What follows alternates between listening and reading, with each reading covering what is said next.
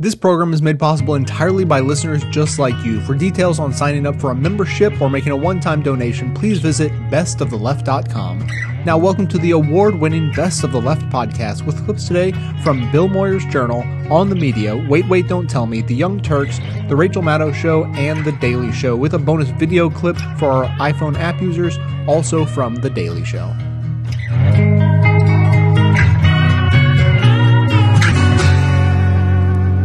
It's been 2 weeks since the Supreme Court's ruling in the Citizens United case.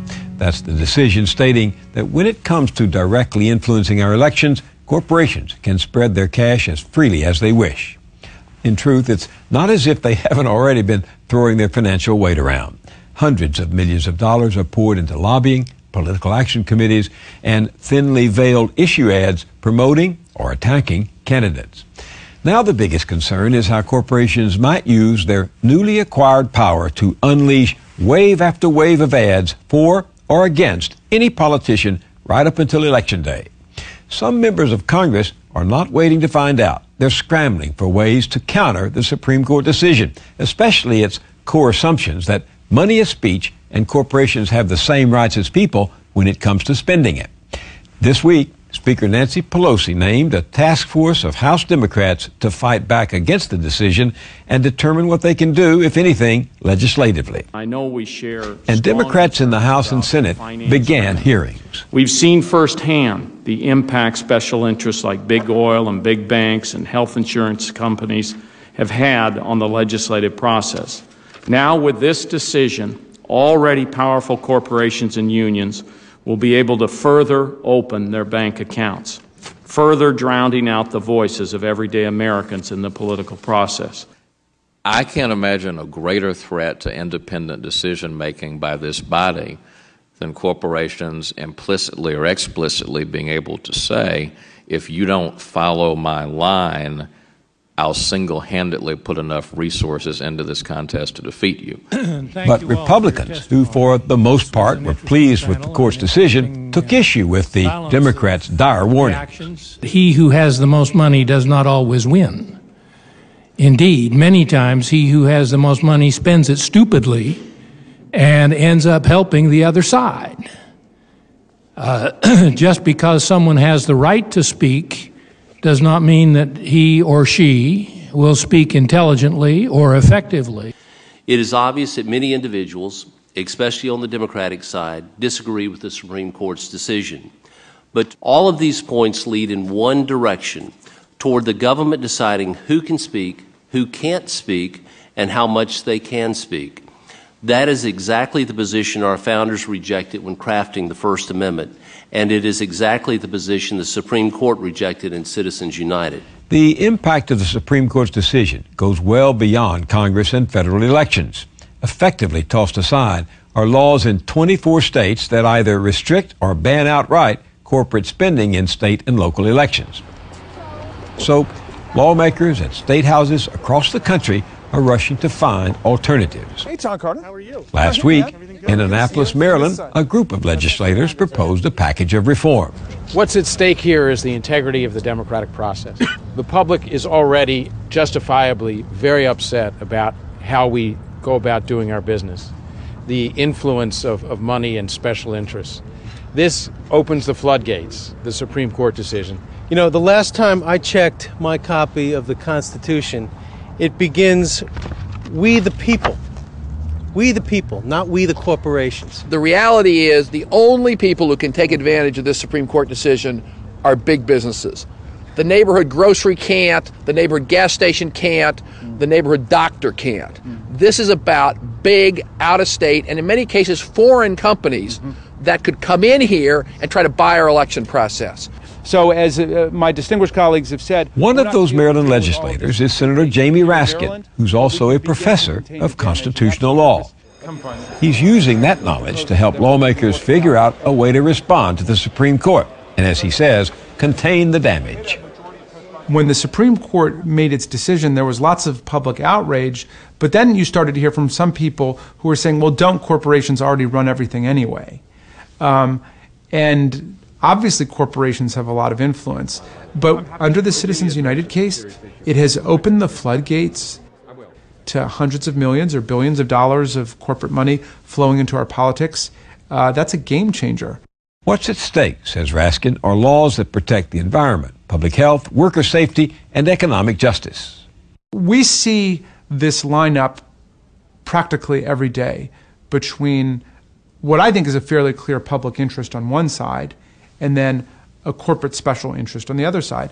The only question is, will we as legislators have the courage to stand up for the public interest? But the potential enormity of the Supreme Court's decision and the corporate dollars it could unleash means that at the state and local level, any effort to fight back with legislative proposals could have little effect. Senator Raskin believes the only real solution is to change the United States Constitution itself. The Supreme Court has opened up a Pandora's box here, and we have to do whatever we can at the state level to try to contain the damage. But ultimately, I hope that we really would move to a constitutional amendment. Just like we got a constitutional amendment to give us direct election of U.S. senators when the corporations were bribing state legislators to send their chosen few to Washington, I think now we have to stand up and say we're not going to let these justices and corporations roll all over us. The democracy belongs to we the people, and this is our opportunity to clarify that in the Constitution of the United States.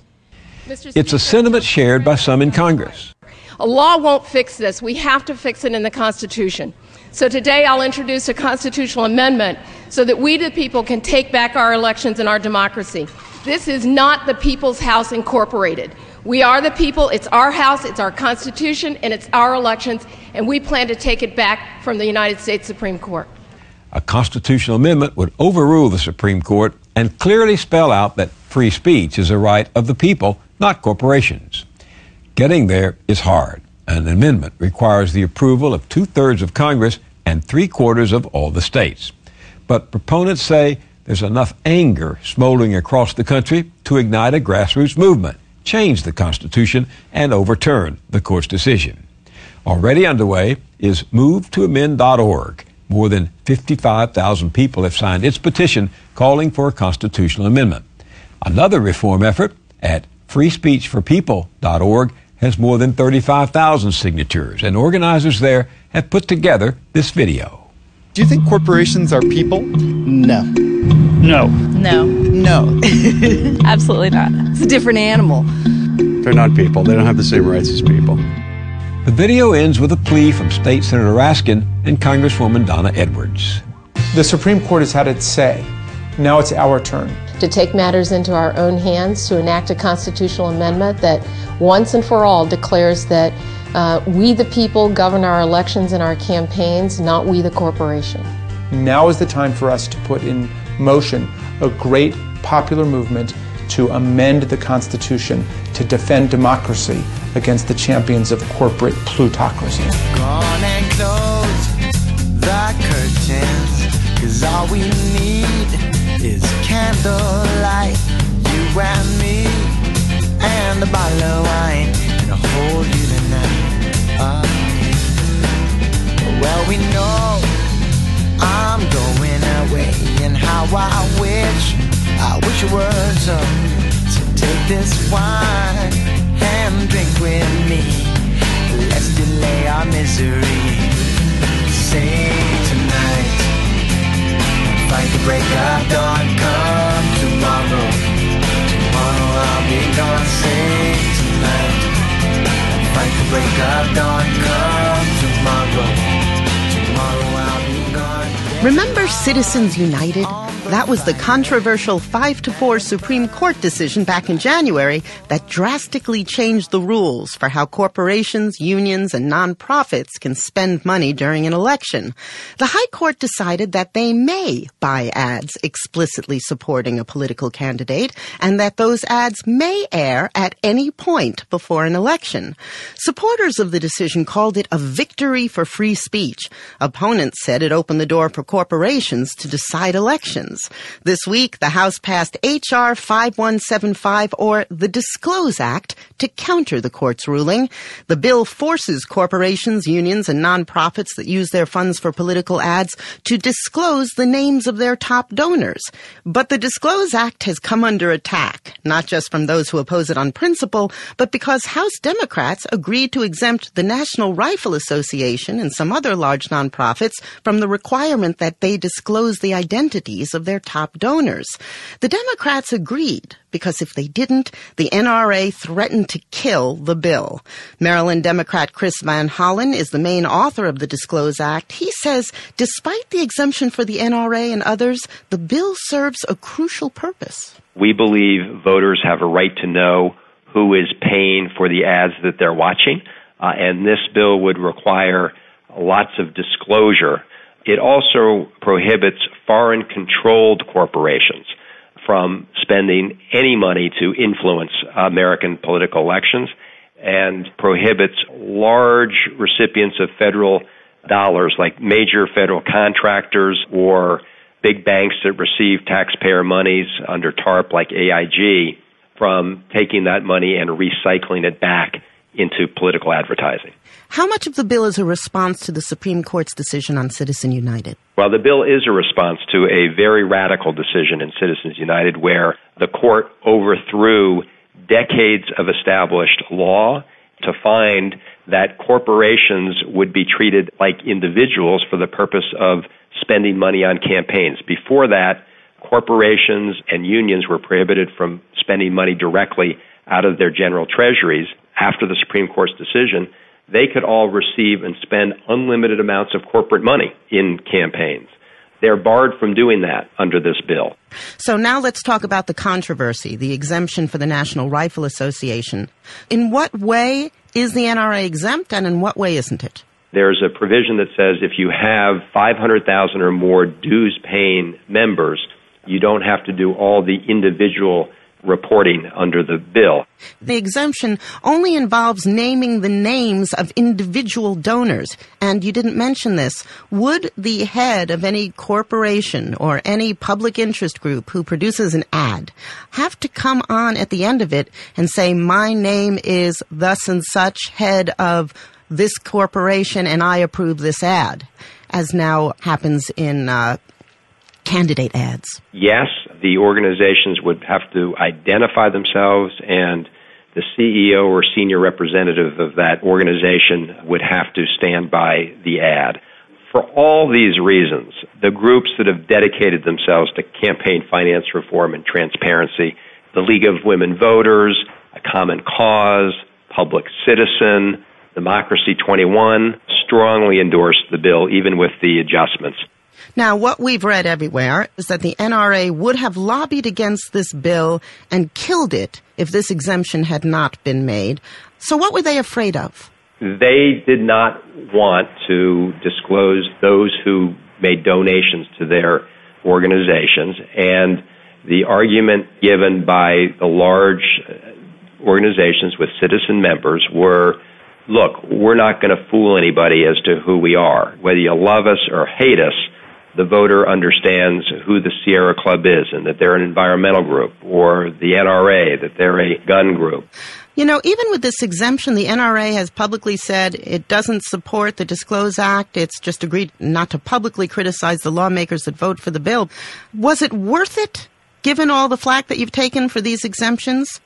Well, the fact of the matter is that this bill remains the strongest piece of transparency and public disclosure bill the Congress has ever passed. Do you think the NRA could have killed it? What we do know is that when we had legislation here to give the District of Columbia representative voting rights, they did. And the other groups opposed to this legislation would have liked nothing better than to see the NRA do their work in defeating this bill. Congressman, thank you very much. Thank you. Chris Van Hollen is a Democratic congressman from Maryland. The NRA took a lot of heat mostly from conservatives, for agreeing to sit this one out in exchange for the exemption. Critics say the NRA should have used its lobbying power against the bill. The NRA declined to speak to us, but it has recorded this voicemail which outlines its position on H.R. 5175. We'd like to set the record straight. We have never said we would support any version of this bill.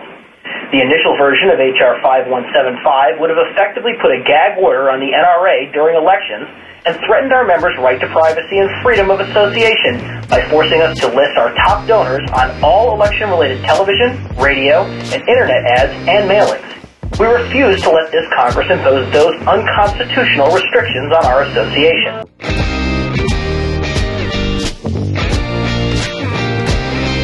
So let's presuppose for a moment that you actually enjoy this show. Now, if that's true, please consider supporting it with a $5 monthly membership. I actually quit my job as a climate activist to pursue this show full time because this is where I felt like my talents could best be put to use and I could have the biggest impact on the world.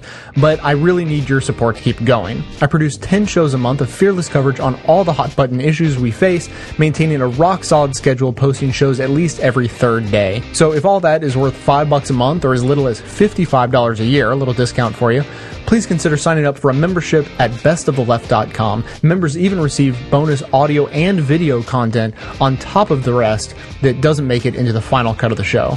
So please, again, check out the membership tab at bestoftheleft.com. Thanks so much for your support.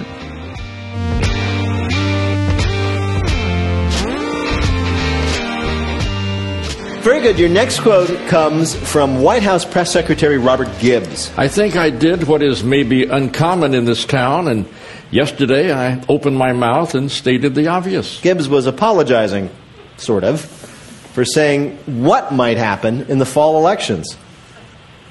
Ooh, that's a good one. The Democrats might lose? Exactly right. And let me tell you something.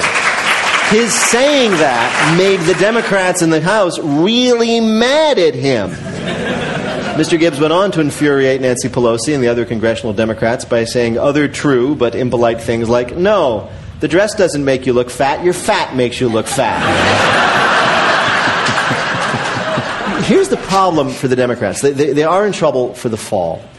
And the problem is that things are bad. And their only hope is to convince the voters that things would have been worse if the Republicans were in charge. So what they need is kind of an It's a Wonderful Life scenario. They're staking their election in the hope that this frumpy, charming angel will descend to show all of America what life would have been like if Obama had never been born. Hello, movie house! Exactly. Hello, you wonderful old savings and loan scandal! Exactly. You know, they're walking around this horrible place, and the angry neighbor's like, this isn't America, it's Cheneyville. Don't you think I know where I live?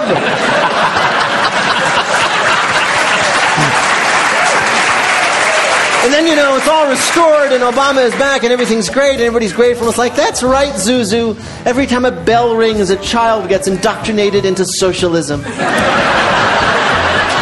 Ding, ding. Hey, get me. I'm giving out tax breaks.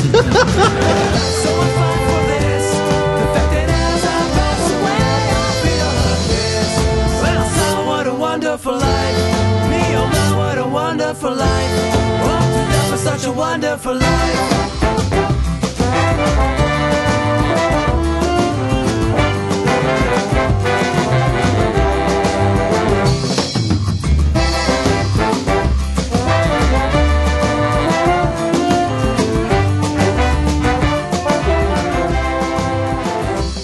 We've told you about crazy Republicans throughout the country, right? Well, we've got excellent video footage of one from Ohio today. Phil Davison is his name. He's from Minerva, Ohio, as you're about to see. He's running for Stark County Treasurer. Now, he's trying to get the Republican bid for that seat, and if he does, he promises an aggressive campaign, which you will definitely believe after watching this video. Here are some notes that I love in it, by the way, as you watch along. One, I love the way he circles back around to his notes because he can't remember what he was going to say. Two, I love the way he gesticulates with his hands and counts with his hands. Okay, number three, everything else. And at the end of the video, I'll tell you if he won or not. Okay, so let's start watching. My name is Phil Davison. and I am seeking our party's nomination for the position of Stark County Treasurer on November 10th. November of 2010, excuse me. In terms of my background, I am from the village of Minerva, where I am serving my 13th year of elected service as a Minerva Council member. In terms of education, I have a bachelor's degree in sociology, a bachelor's degree in history, a master's degree in public administration, and a master's degree in communication. You got that right. In terms of elections across Stark County, I have represented our party twice on the county ballot in both the primary and the general elections. When I ran for Stark County Clerk of Courts in 1996 and Stark County Commissioner in 2000, and I will not apologize for my tone tonight. Good for you. I have been a Republican in times good, and I have been a Republican in times bad.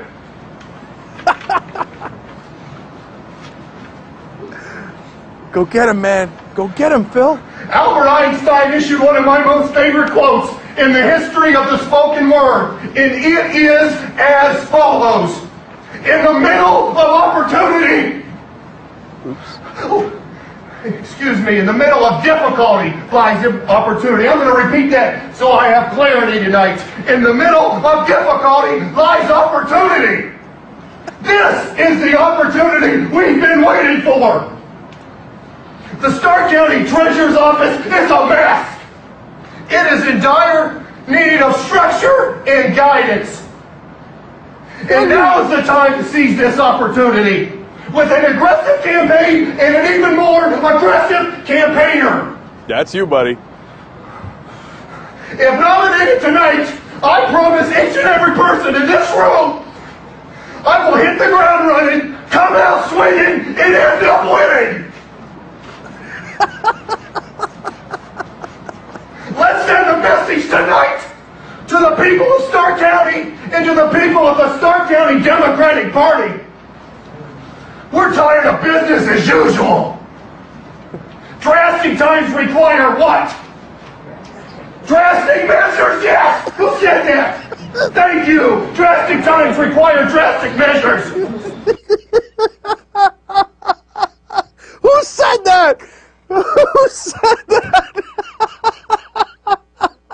I love this guy, man. I love this guy.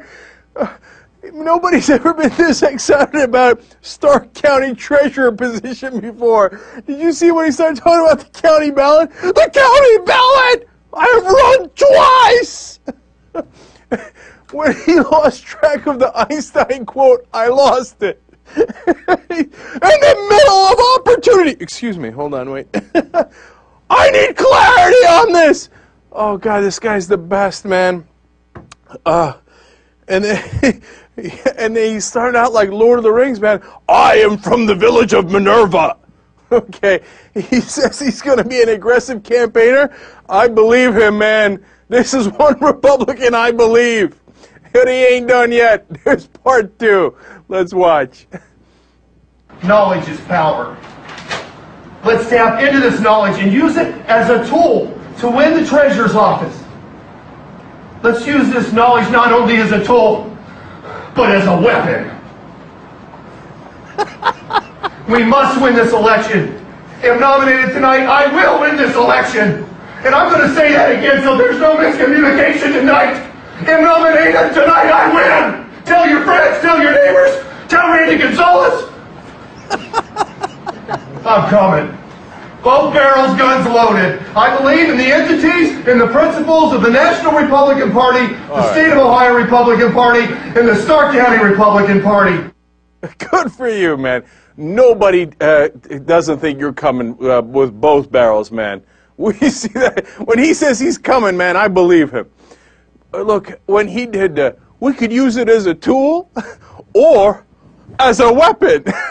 It's like this guy definitely played Dungeons and Dragons, and he's so proud that he went to communication. He's got a master's in communication. I don't want any miscommunication. And then what might be my favorite line is just because of the way he said it. Tell Randy Gonzalez. I was thinking, who's poor Randy Gonzalez? But he gonna hear about it. Randy gonna hear about it. Oh, Phil Davison, nicely done, man. Nicely done. I didn't think I was gonna have this much fun today. So many things that get me angry, and so many things that get me mad. So many things that get me angry, and I gotta say, so many things that get me angry, and so many things that get me mad. So many things that get me angry, and I gotta say, when I think about motion, I think about beer.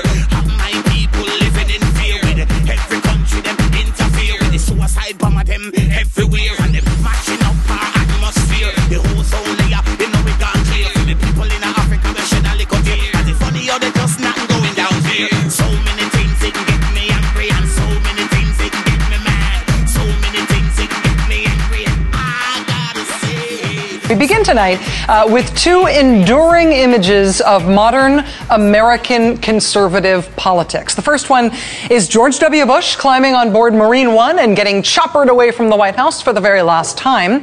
That was, of course, the day of Barack Obama's presidential inauguration last January. Here's the other image. The Republican Party's next in line standard bearer, John McCain, throwing in the towel on election night, acknowledging personal defeat for himself in that election and overall electoral defeat for the Republican Party. Those two images, President Bush leaving office and his would-be replacement, Senator McCain, becoming unable to replace him, those two images left the Republican Party sort of where it's been for the last couple of years. Leaderless and from time to time a little rudderless, but very, very much out of power. A few months after the presidential election, a grand total of 20% of Americans identified themselves as Republicans. That's it, lowest in a generation. Now, if you're a Republican, if you're a conservative-minded person, if you find yourself frequently on the right side of the fence, how do you feel at that point? Well, you could feel demoralized or beaten down or hopeless. Or more likely, because you're an optimist, you could feel like there's nowhere to go but up. We've got a party to rebuild. And that's exactly what we have seen happen over the last year and a half. It has been the greatest show on earth, or at least the greatest show in American politics. The right rebuilding itself post-Bush, post-McCain. And now we are far enough into the midterm election season. We're far enough into the next election that we are starting to have an answer to that question of what the American right looks like post-Bush and post-McCain. And the surprising thing about the answer is that the right has come back, undoubtedly, but they have come back without the Republican Party. With John Boehner, the top Republican in the House, with Mitch McConnell, the top Republican in the Senate, with Michael Steele at the helm of the official Republican Party, conservatives have apparently decided to abandon that old thing and go rogue, to do it on their own. Given the results of last night's primary elections, there have now been enough primaries. There's been enough political decision-making for the midterms on the right to make out a pretty clear pattern here. Republican Party establishment candidates are out. Conservative movement candidates are in. This was a trend that appeared even before last night. Earlier this year in Kentucky, of course, Republican establishment pick Trey Grayson was trounced by the much more conservative Rand Paul. In Nevada, Republican establishment pick Sue Loudon, the chickens for checkups lady, she was trounced by the more conservative Sharon Angle. In Florida, the Republican Party's original establishment pick, Charlie Crist, was essentially forced out of the Republican Party and into the independent column by the conservative candidate Marco Rubio. The Republican Party makes its endorsement. They make their endorsement, the party gets behind its candidate, and then the conservative movement candidate beats the endorsed Republican Party candidate. It keeps happening over and over and over again. Last night it happened again. In Colorado, the Republican establishment pick, Lieutenant Governor Jane Norton, was beaten by the more conservative movement candidate Ken Buck. In Connecticut, the Republican establishment pick, recruited to run for the seat by the Republican Senate Campaign Committee, Rob Simmons, he was ousted by wrestling executive Linda McMahon. Now, on the one hand, this means new blood on the Republican side. Absolutely. If those candidates win, it is a very different GOP in Washington come January than the folks they've got there now. On the other hand, it's kind of hard to imagine that these candidates are all going to make good general election candidates. When you look at them in aggregate, It's kind of amazing. Meet the Republican class of 2010. Would you have voted for the Civil Rights Act of 1964? I like the Civil Rights Act in the sense that it ended discrimination in all public domains, and I'm all in favor of that. But? You had to ask me the but.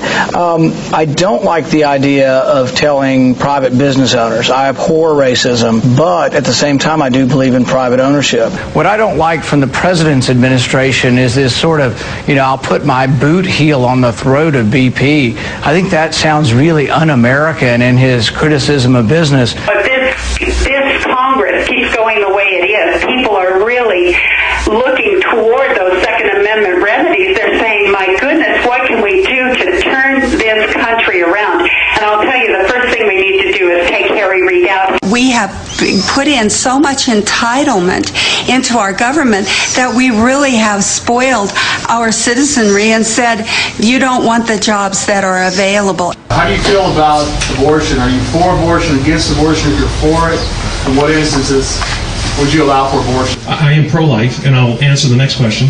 I don't believe in the exceptions of rape or incest. Right now, the political momentum in this country is undoubtedly on the Republican Party's side.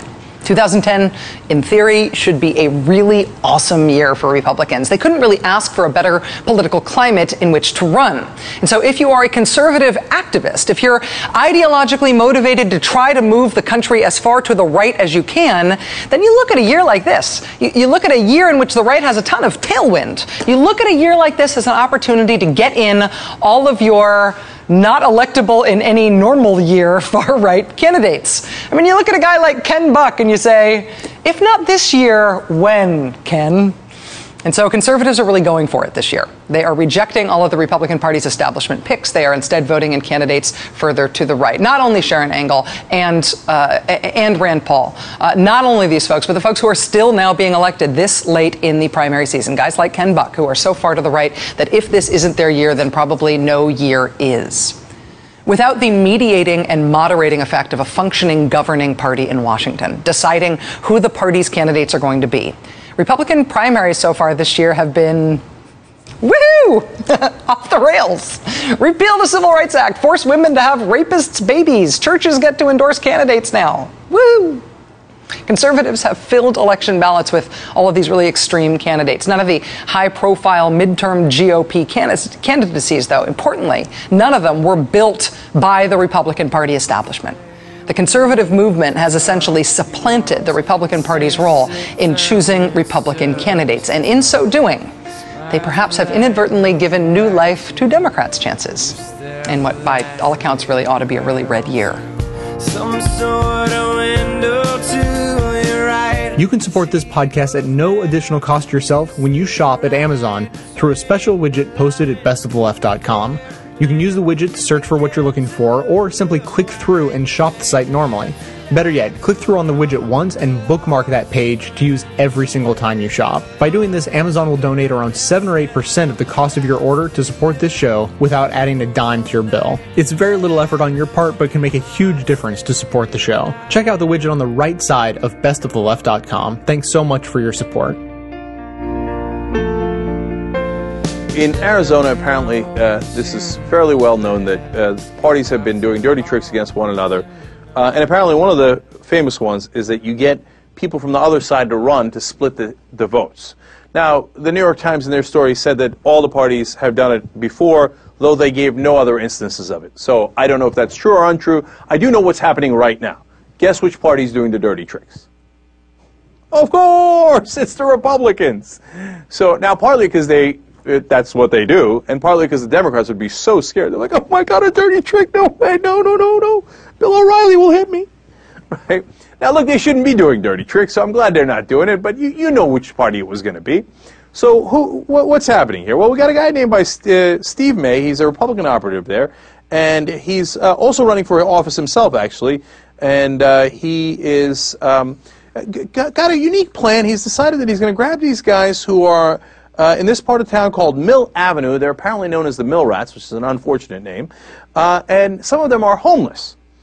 And since the Green Party doesn't have a lot of money in that area, he's going to finance them getting on the Green Party ticket so they can split the vote with the Democrats and have the Republicans, like Steve May, win their elections. So he's collected a motley crew. There he is. There's Steve May talking. And there are the folks that are called, to quote, mill rats, who he's got running for the Green Party. Now, for example, one of them is Benjamin Percy. He's the guy in the front you see there, the kid. He's 20 years old. He's got a curious mohawk. And he says his campaign office is that Starbucks. And that he used to be homeless. And he runs a small business, which is him strumming his guitar on the street. And that he's planning to run for office and change the way things are. But once he starts giving a speech, which he does right there, for example, he starts talking about how we can cure the deficit problems by installing solar panels everywhere. Steve May, standing behind him, says, and I love this, he whispers, focus, focus, focus. In other words, don't talk about solar panels, don't do any of that stuff.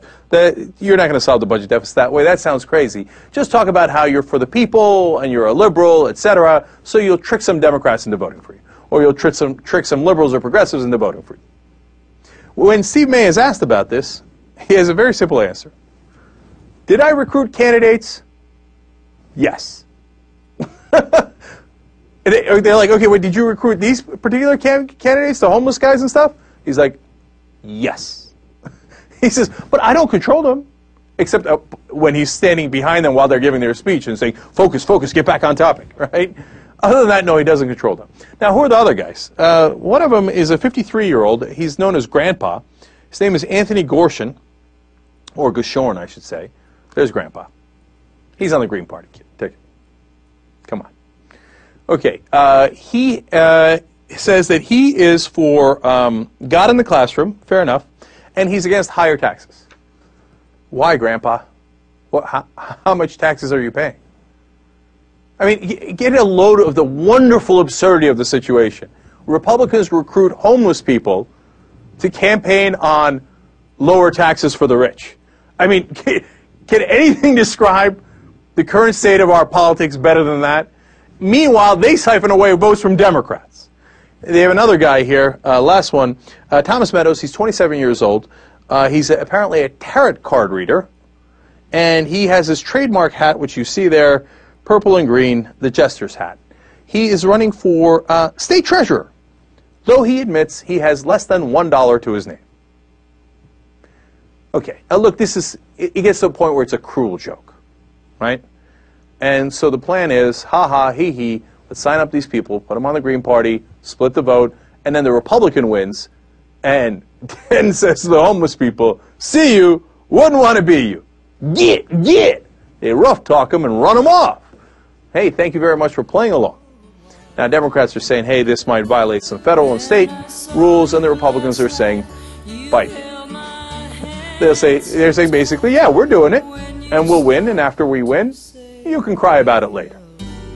And that's the state of our American politics. You wished me well, you couldn't tell that I've been crying over you, crying over you.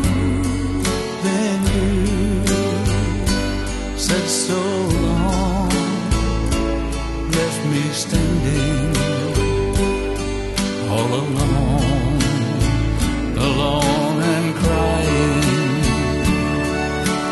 crying.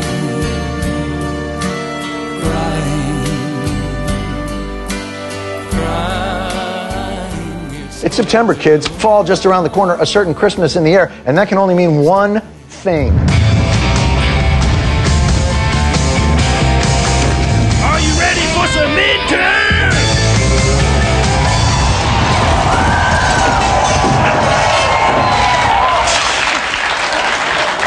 Oh my God, I broke the glass on the something. The 2010 Battle for the Potomac, 2 parties enter, 1 party leaves with a slight legislative majority. allowing that party to finally either obstruct or be obstructed from carrying out any meaningful social change. Of course, the defending champions, the Democrats, had a great 2008 season, undefeated in the House, took the Senate, captured the executive. How are they looking this year? Let's go to the analysts. Democrats are about to get crushed. Gonna get clobbered. A true tailspin. The Republicans are about to kick butt. A midterm inferno. Democrats may be cruising toward a November bruising.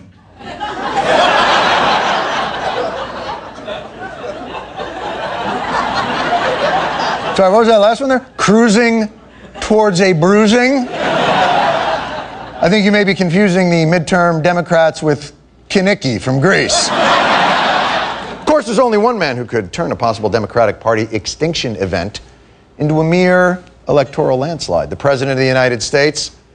But is he willing to roll up his sleeves and get the job? He's willing to roll up his sleeves! Yesterday, he came out to give his version of a rousing morale booster between recessions halftime speech.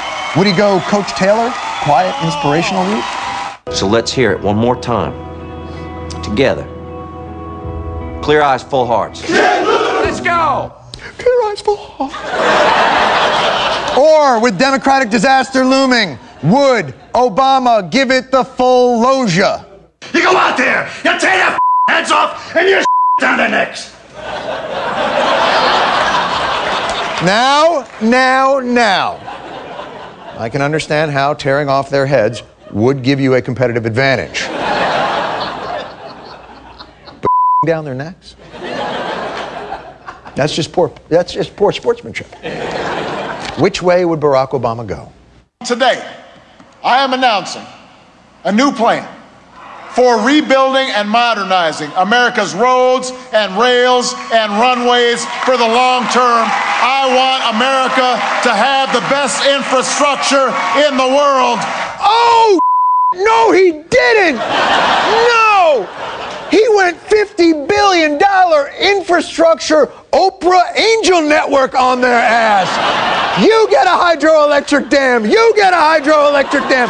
You get some type of sewage treatment plant. You get an interchange that had 3 lanes but will widen to 4, yet somehow remain just as crowded. Yes! Wait a minute. $1 billion infrastructure. Didn't we do this already? Through the Recovery Act, we will be investing $28 billion in our highways. Money that every one of our 50 states can start using immediately to put people back to work. It's what we're doing once more by building a 21st century infrastructure that will make America's economy stronger and America's people safer. That's the purpose of our recovery plan. That's the cause of my presidency. No, yeah, okay. It may be the cause, but I guess what we're wondering is, what's the effect? Because for another $50 billion, shouldn't we have like a 22nd century infrastructure by this point? Where the bridges and tunnels just come and pick us up at our houses? All right, but if Polk don't work, what about some repartee? Almost every Republican in Congress says no. Even on things we usually agree on, they say no. If I said the sky was blue, they say no. If I said fish live in the sea, they'd say no. Well, to be fair, they're not being obstructionist. They're just terrible at science. The Democrats have more than policies, more than President Obama's morale speeches. They have an electoral strategy that's going to knock the Republicans' socks off. The Democrats are going to do what's called triage. It's sort of like when you have a bunch of people from an accident brought into the emergency room. You got to do priorities. They're not going to put money into races which are essentially lost causes. They have to make a clear-eyed assessment of what's winnable, not winnable. Wow, so the Democrats are going to have to make some tough calls, I guess, forming some type of panel to, I guess, pull the plug, so to speak, on candidates who are, oh my God. The death panels are real! Oh! And they're using them on themselves! Get out of the House! Or the Senate! But was somewhat spooky. But the Democrats' problem isn't their ideas or their desperate strategies. It's really that no matter what they do, it doesn't matter. Case in point, Arizona, where Republican Governor Jan Brewer met her Democratic opponent for a televised debate. Let's watch her opening statement. Thank you all for watching us tonight. I have done so much, and I just cannot believe that we have changed everything since I become your governor in the last 600 days. Arizona has been brought back from its abyss. We have cut the budget, we have balanced the budget, and we are moving forward. We have done everything that we could possibly do.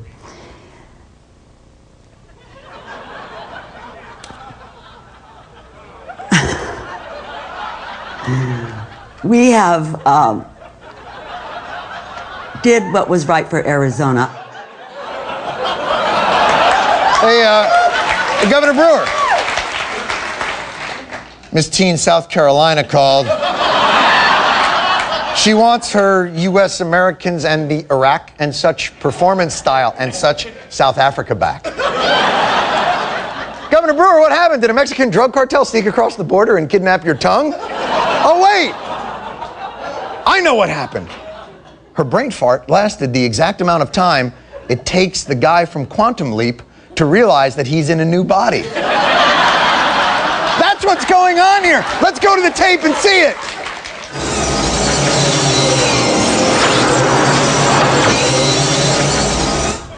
Where am I?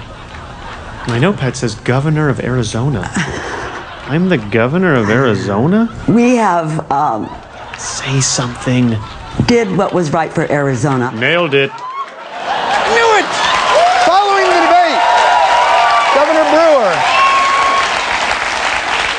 Following the debate, Governor Brewer said she would no longer be participating in these debates. I can only assume because they're a charade and give no true sense of a candidate.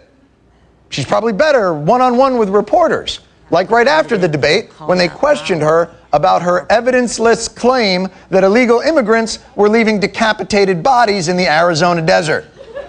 Answer the question. About the headless bodies. Why won't you recant that? You still believe that? Start crying. Come on, Governor. Okay, thank you all. Governor, what do you mean?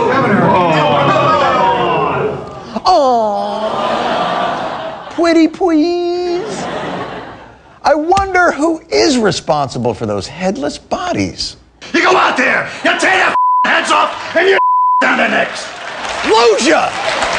So, why exactly do I bring up a Republican governor's disastrous debate appearance and comically feckless efforts at ignoring questions about earlier ball crazy statements that she had brought up in the first place as evidence of the difficulties Democratic candidates are facing?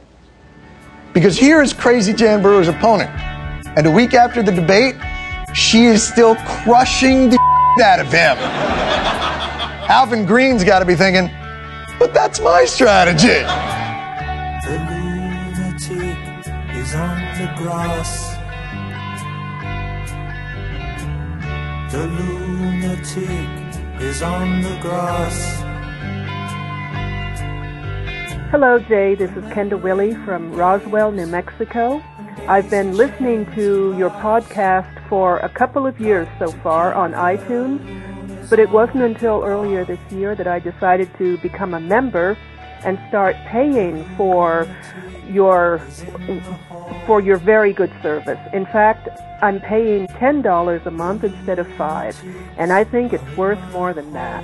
You've introduced me to shows and podcasts I would never have heard of otherwise, like The Show and Citizens Radio. I appreciate your work, and I want to say thank you. Bye.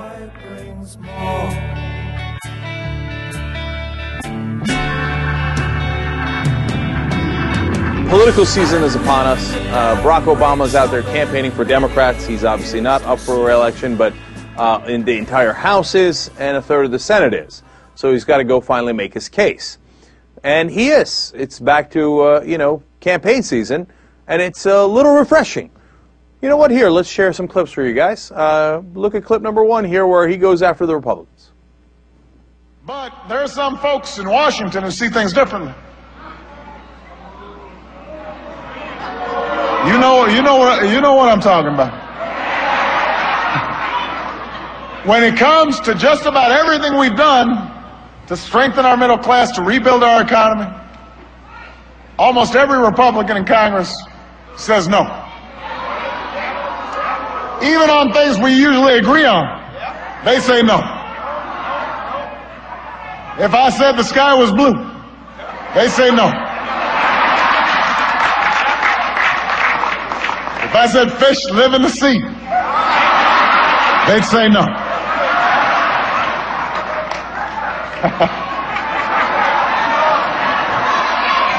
They just think it's better to score political points before an election than to solve problems. So they said no to help for small businesses, even when the small businesses said we desperately need this. This used to be their key constituency, they said. They said no. No to middle class tax cuts. They say they're for tax cuts. I say, okay, let's give tax cuts to the middle class. No. No to clean energy jobs. No to making college more affordable. No to reforming Wall Street. They're saying right now, no to cutting more taxes for small business owners and helping them get financing. I heard somebody out here was yelling, yes, we can. Remember that was our slogan? Their slogan is, no, we can't. No.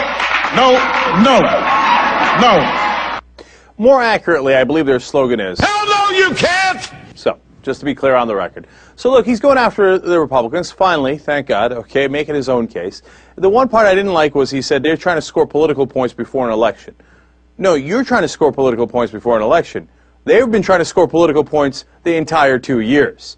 That's the difference. And that's why the Democratic Party is getting its ass handed to them in the latest polls, because you just got started a couple of days ago. They've been going for 2 years, going, oh, the Democrats, they're the worst, they're the worst, they're the worst. We vote no, they're killing your jobs, they're not helping the economy, they're trying to raise taxes, they're the worst, until people start to believe it. And now you guys started a couple of days ago, and you think you're going to catch up. Well, good luck to you. You know, and I mean that because I think the alternative of Republicans winning is disastrous, right? I wish you'd been doing this a hell of a lot longer. Why? Is it because I like cheap political rhetoric? No, because if you have a one-sided argument, the American people are not going to get an accurate view of where the country is. And it's not cheap political points to say, look, here's what the Democrats have accomplished, here's what the Republicans have accomplished. You know, he goes to his cars in the ditch analogy. Well, you should have been saying that for 2 years. Say, look, they put me in the ditch, they put me in the ditch, they put me in the ditch. I'm trying to get out. Help me get out. All right, let's work together to get out. But you know who put us in this economic ditch? The Republicans did. Now, he's saying it now, God bless. He should have been saying it for 2 straight years. He played patty cakes. And now I got polls showing the Democrats in the House could get wiped off the board. Okay? So, but he's going in the right direction here. I love the random ones. The sky is blue, that's good. That's what I say all the time. Do fish live in the sea? I hadn't heard that one before. But that's a good one. That's a good one. I like that because I believe they do, although the Republicans would probably differ. And do you notice Obama, as he does these speeches, has a little more, you know what I'm saying, in his voice, you know what I'm talking about? Like in his interview with ABC, etc., he's not going to say, you know what I'm talking about. Now that he's talking to people, all of a sudden, you know, he's rolled up the sleeves and he's one of the folks. Politicians, man, they kill me. All right, so let's show you the other part of what he was saying. Clip number 2. That's been at the heart of what we've been doing over these last 20 months. Building our economy on a new foundation so that our middle class doesn't just survive this crisis. I want it to thrive. I want it to be stronger than it was before. And over the last 2 years, that's meant taking on some powerful interests. Some powerful interests who had been dominating the agenda in Washington for a very long time, and they're not always happy with me. No, sometimes they are. They talk about me like a dog.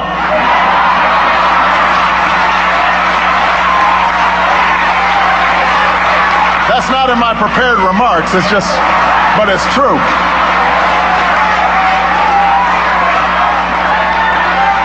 You know, that's why we passed financial reform, to provide new accountability and tough oversight of Wall Street. You know, even as he's getting tougher, he can't help but hedge himself, right? He says, they attacked me like a dog. I said, wow, that's strong language. Nicely done, right? And I had seen that he had said that in a headline before I started watching the speech. And then after he says it, he can't help himself. He says, oh, that's not in my prepared remarks. Because he knows Fox News, et cetera, are going to attack him. So to say, hey, look, I didn't plan to say this, it just kind of slipped out. But it's true, If you're going to hit him, just go ahead and hit him, man. All right. But anyway, look, positive. We're making progress. Going after the Republicans a little bit. Is 2 months going to be enough to turn this thing around so that people remember, oh, yeah, right. Wait a minute. Who caused the collapse in the first place? I'm telling you, this ain't about politics. It's about reality. The Republicans caused the collapse. So do you want them back in charge? I don't. Okay? And you know I got problems with Obama. But why do I want the guy who started the collapse in the first place? And so the question is now, is this Republican Party any different than the Republicans that caused the collapse, the Bush years? I think the answer is hell no, they're not any different. But you know what? When asked, 58% of Americans said, oh yeah, they're different. The Republican Party is different than the one that was there 2 years ago that caused the collapse. Based on what? Based on what? 58%. Now, see, that's what I'm talking about. The Democrats never made their case. Nobody should think that. 8% of the country should think that. Because even the Republicans say, oh yeah, our ideas are the same exact damn ideas. Tax cuts for the rich. And no to anything Democrats say. That's their ideas. They fess up to it. So why don't you let the American people know that? I'm worried it might be too late.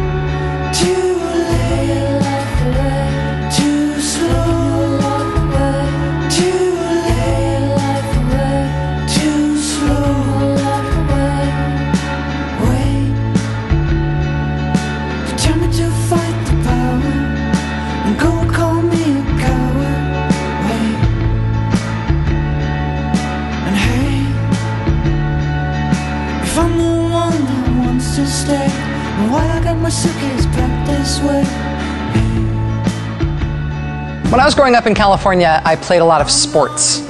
I know, insert gay joke here. But there's a political point, so hold on. I started off as a very young kid playing lots of sports, including basketball and soccer, and I'm not proud of this, but I was sort of a rough player. I think I compensated for not being a great player by having greatly sharp elbows. I probably fouled out of more high school basketball games than I managed to stay in. But there was one rule I always remembered, one rule we all remembered, because it's just about the first thing that you learn in kids' sports. After the game, when you're done trying to knock the bejesus out of each other while your parents cringe, you're supposed to line up and shake hands. You're supposed to shake hands and say good game and wish your opponent well. That's the way it's supposed to go. That's the way it's supposed to go in kids' sports and in adult sports and in life generally, especially the parts of life that are often really analogous to sports, things like electoral politics. But apparently this year, a lot of candidates on one side of the aisle were hiding out in the minivan when their coaches were trying to teach them the whole shake hands sportsmanship lesson. A surprising number of Republicans who have lost in primary elections this year are refusing to go along with the campaign version of shaking hands, the dreaded unity rally, where all the candidates from the same party endorse whoever won the primary so the whole party will be unified for the general election. Last week, we reported that after Senator John McCain beat J.D. Hayworth in Arizona's Republican primary for Senate, Mr. Hayworth not only did not endorse Senator McCain, he did not show up at the supposed unity rally. Then Senator McCain's people kept attacking J.D. Hayworth at that supposedly unifying event. Same deal happened in Florida, where Rick Scott beat Bill McCollum in the Republican primary for governor. Bill McCollum not only did not endorse Rick Scott, he told reporters he still thought that Mr. Scott was dishonest. In Florida, they just canceled the unity rally rather than put on a sham one. In Nevada, after Sue Loudon, the Chickens for Checkups lady, lost the Republican primary for Senate there to Sharon Engel, Ms. Loudon refused to endorse Ms. Engel, and she skipped the unity event there as well.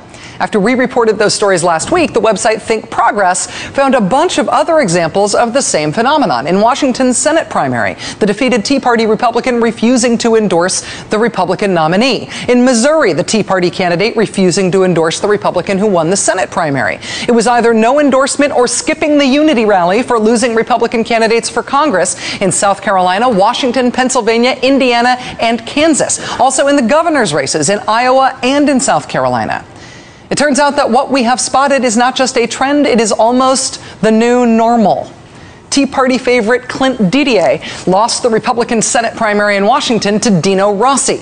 Didier is still withholding his endorsement. Now he tells the Snohomish County Herald, quote, "I want Dino to win in the worst way. It's not that I wouldn't endorse him. I will endorse him, but he has to try and reach out to my voters." Didier also insists that Mr. Rossi adopt Mr. Didier's positions. Because, hey, when you want your opponent to win in the worst possible way, you should first saddle him with your losing agenda that couldn't even get you through the primary. But at least Mr. Didier is offering to shake hands if he gets what he wants. In Alaska, soon-to-be former Senator Lisa Murkowski has decided that not only is she not going to shake hands, she's not even going to quit playing. Lisa Murkowski lost in the Republican primary to a Tea Party-backed candidate named Joe Miller. Lisa Murkowski pointedly did not endorse Mr. Miller.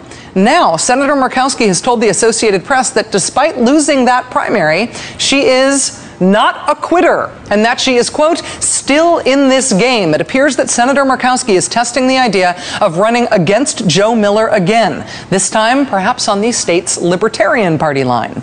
Supporters of Senator Murkowski reportedly met with officials from Alaska's Libertarian Party over the weekend to ask about the possibility of her becoming the Libertarian candidate. The Libertarian chairman later telling the Anchorage paper that Senator Murkowski might as well try to climb Mount McKinley. Get out the ice axes. The AP now reporting that Alaska's current Libertarian candidate, David Hassie, sat down today with Senator Murkowski to talk things over. Mr. Hassie sounds like he may be open to giving up his spot on the ballot. If, he told the Alaska Dispatch, Alaska's Republican senior senator essentially agrees to become its Libertarian senior senator, quote, with sincerity, he said, and for real. Trying to understand what that might mean to Mr. Hassie, I spent some quality time today with his campaign website, which is davidforalaska.com. Honestly, I'm still not sure exactly what a Lisa Murkowski conversion to for real libertarianism might mean for David Hassie. I can tell you that Mr. Hassie says on his website that he has, quote, hunted caribou and observed their determination.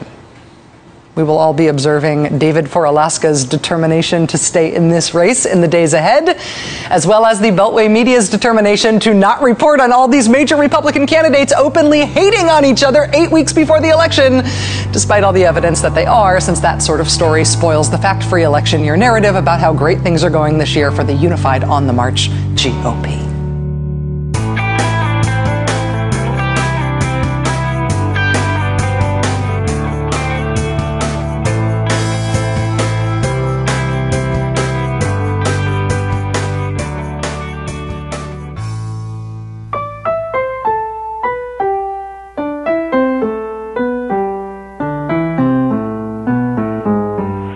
Jay, this is Michael calling from Glen Burnie, Maryland.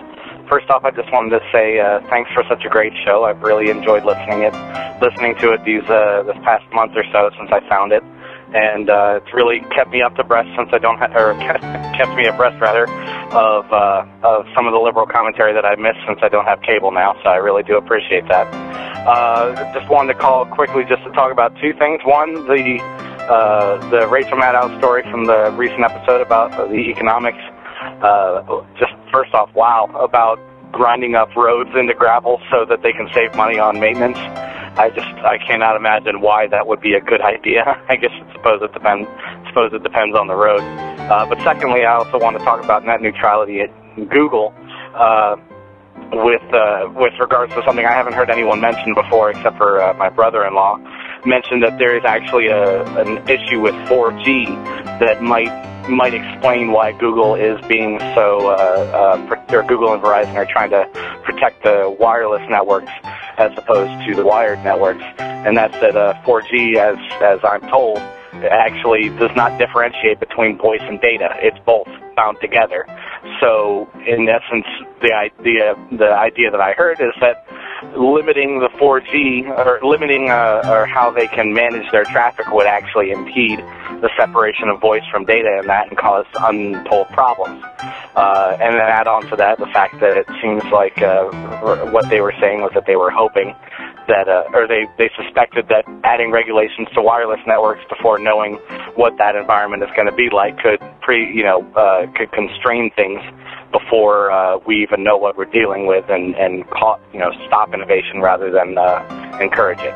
Well, at any rate, that's my comments. Thanks again for the show, and maybe I'll be hearing myself with your voice preceding and following. Take care. Bye. Hi, Jay. This is Valentina from Miami, Florida. In today's show, you were talking about immigration and anchor babies, quote unquote. And, you know, it was an awesome show like all your shows. But there's one thing you didn't mention. Our immigration problem involves so much more than just Mexicans. It's Colombians, Argentinians, Peruvians, so many people from so many nations that it's a bigger picture than just to round them all up and call them Mexicans. It's also many circumstances other than just crossing the border. And people come in through airports with visas and just decide to stay for whatever reasons they may have.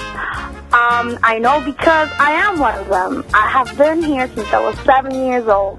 I went to school. I had a 4.3 GPA. I had a 1450 on my SAT, and yet I'm an illegal alien, as people are so fond of calling me these days. And I scrub bathrooms for a living, and it's okay with me. I make it work. It wasn't my decision. It was a decision made for me, and like me, there were so many million of people. And it's sad to see that we are being deprived of the very thing that pilgrims and Puritans came here looking for, which was freedom and an opportunity of a better life. It's awesome to see people like you and to hear people speak their minds and acknowledge the role that we play in this great nation. I have adopted this nation as my own. This is the only nation I know. This is my country. I might not have a green card to be quote-unquote an American, but I am an American at heart. I speak the language, obviously. I have great interest in the history and the culture and everything. Sometimes I see people that just don't care, and it makes me mad, and it makes me sad to see that they're wasting away their lives, but all I want is an opportunity. Like I said, like me, there are millions. And thank you, and thank people like you for supporting us and trying to help us. So, love you, Jay. You have the best show out there. Bye. Thanks for listening, everyone, and thanks, of course, to everyone who called in. If you want to call and leave a message yourself to be played on the show, the number to dial is 206-202-3410. It doesn't spell anything at all, as far as I know, so don't bother trying to figure that out. I actually just want to make a quick comment today on the phone line itself and, playing messages on the show. I said right after I started this whole thing that I would love to hear, feedback from you guys on what's working, what's not working. Do you like it? Do you hate it? That sort of thing. And so I've been both surprised at how many calls I've been getting. So I'm really excited that you guys seem to like it. Enough people are calling that it's becoming a regular feature. So I love that. Keep the calls coming in. But I've also been surprised at how I've received almost zero feedback on how it sounds, to be on the receiving end, if it's good or if it's bad or whatever. So my only assumption is it's exactly tolerable. It's not so awesome that people have felt compelled to write in and say that it's awesome, and it's also not irritating enough to make anybody, beg me to stop. So, so I'll take that as a win. And, so the only thing I wanted to say about it exactly is the one thing I really expected to get a comment about that I have not gotten a single comment on is the music that I play underneath the voicemail calls. And, because when I decided to start playing voicemails, I thought, okay, so I got to come up with some music for it because I wanted to have different music than the regular theme music that plays under me talking.